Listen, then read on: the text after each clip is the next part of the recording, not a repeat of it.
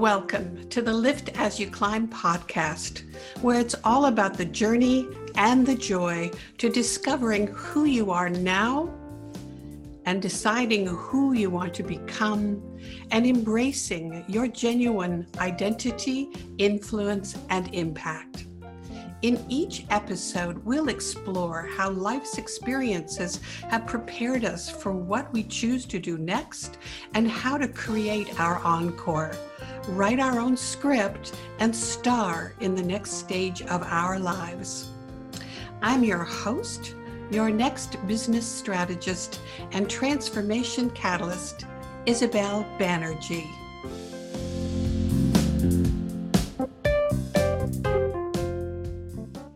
Hello again. Today, I'd like to talk to you about life.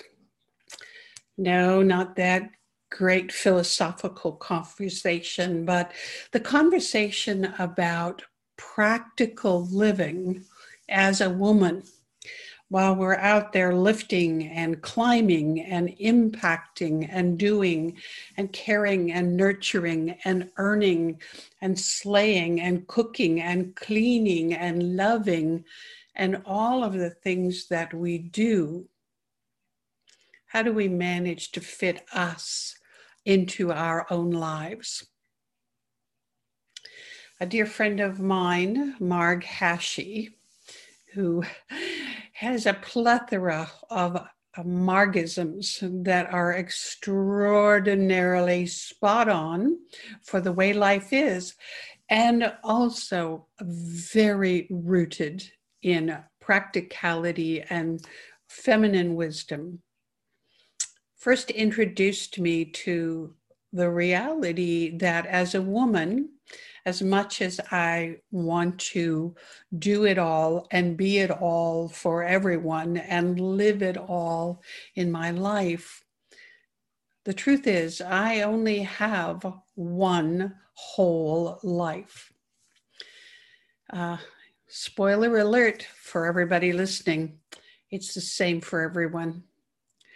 Now, we talk often, we hear often about the dreaded work-life balance and how, as women, can we have it all?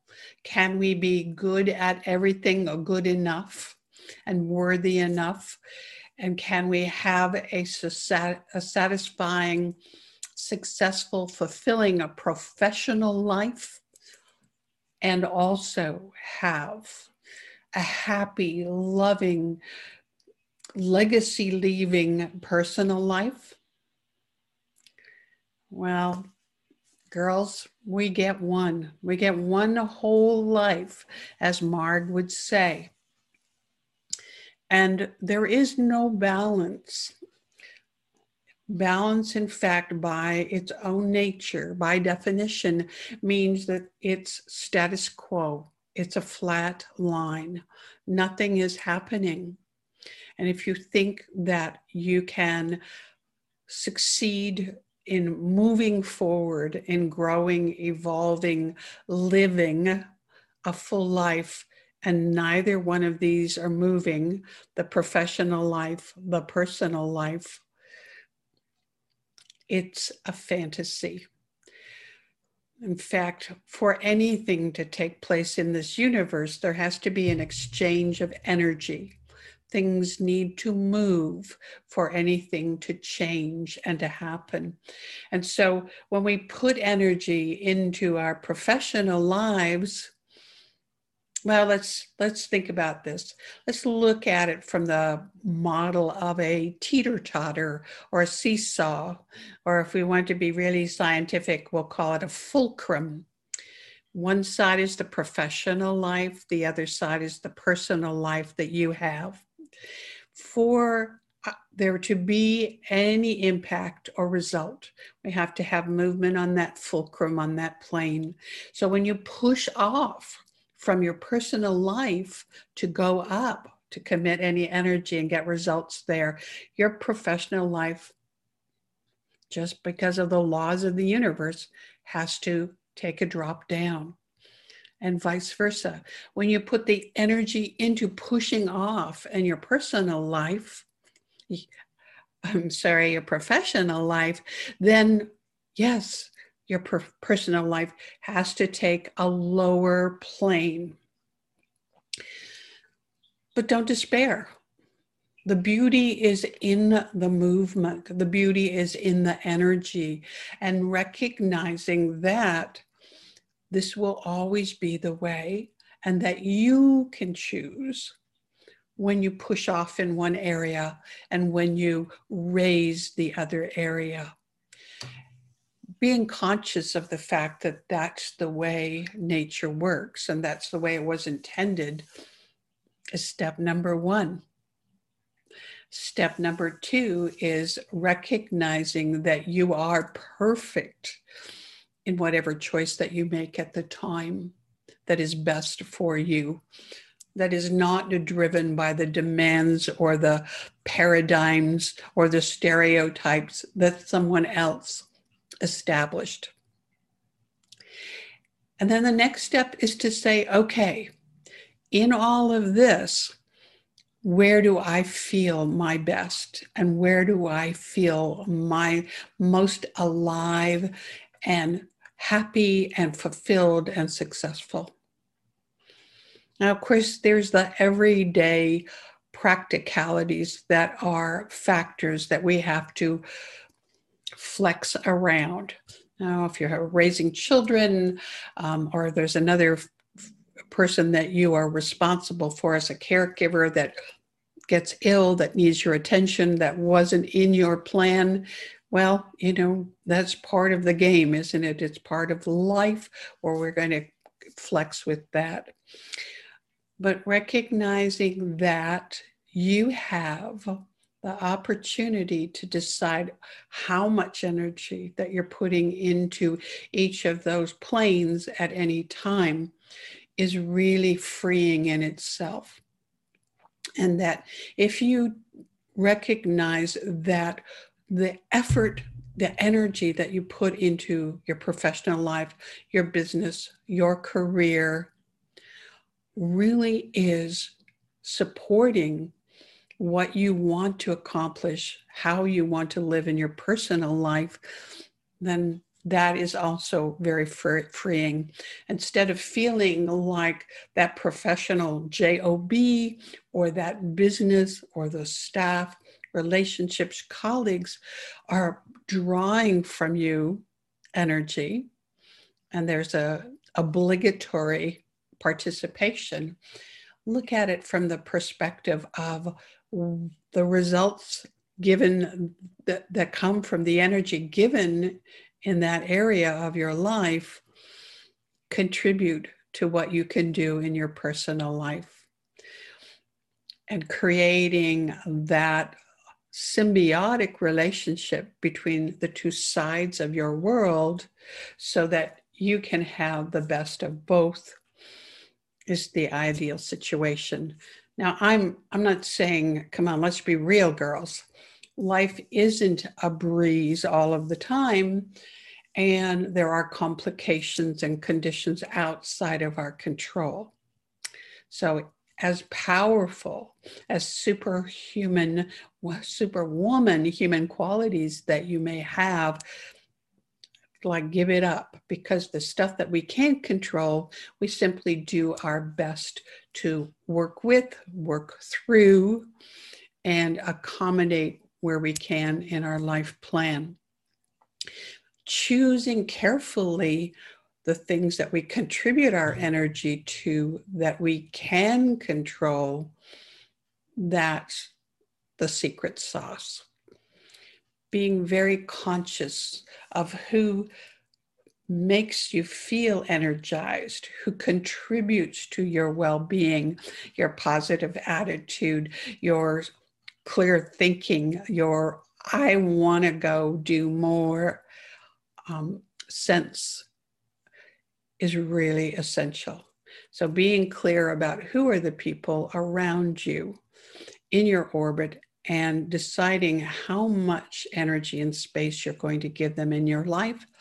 And if you can't simply blow them away, then what are the strategies that you employ to make sure you manage the boundaries very tightly around their interaction with you? And manage carefully how you respond to them in your presence and what they trigger in you, what buttons they push. Because you cannot, as they say, control what anybody thinks about you. You can only control about whether that matters to you. And the same applies with how much time and energy someone will take of yours. So being aware of what are the tasks that you need to do, or that you're just doing because you think you should, out of habit, out of old patterning, stereotyping, or maybe you just feel like you need like a hero badge because you clean the toilet every other day. Just go, whoa, wait a second. Is that really contributing to this wonderful whole life that I want, where my professional life contributes to the lifestyle that I want to enjoy now and the future that I am going to live, and what is not, and creating very specific boundaries around those things. And if you can't just stop doing it overnight, in the case of cleaning the toilets, then how soon before you can hire a housekeeper or delegate that function to somebody else?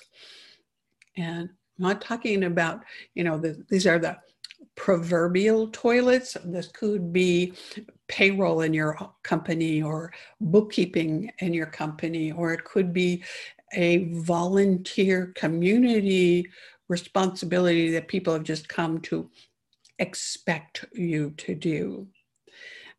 Or in your personal life, is it that pattern of feeling obligated to watch ad nauseum Netflix shows that you don't particularly get much out of, but because your partner or your kids have gone, oh, come on, this is how we spend quality time with you. And being conscious of how that feels to you and whether you really want to be there. And if not, then taking the lead, taking control of proposing an alternate situation. I know that, we've been kind of brainwashed into saying, oh yes, women can multitask and look after everybody else, manage to just take enough time to take care of herself. If you aren't contributing financially to the household while you're also being Martha Stewart, then you're not enough woman today. And I call bullshit on all of that, because at every given moment in time, it is our choice to decide what belongs in our whole desirable life and what no longer serves us, and that we make a positive plan to change that. I know that you've heard before that you can't make room for new things in your life until you let go of some stuff. But I couldn't think of a better time just to remind ourselves, me included, that is the case. Make room for the things that make you feel alive and happy to get out of bed in the morning, and be very alert to the things that you do, the people that are around you, the habits and the patterns that you have lived with for a while that don't make you feel that way, and systematically change them out. Now, in an upcoming episode of this podcast, I want to talk about how BFFs are not always meant to be our best friends forever. And it is related to this conversation today about that one whole life that you have to live. If you're part of the Lift of Your As You Climb movement, you know that that is about living your legacy and empowering others to create theirs. I'm just saying you can't do that if you don't first start with yourself. So, some food for thought. I hope that this has been helpful, and I'm looking forward to talking to you again next week. Thank you for spending this time with me. I hope our conversation added value to your day and expanded your vision for your legacy and impact.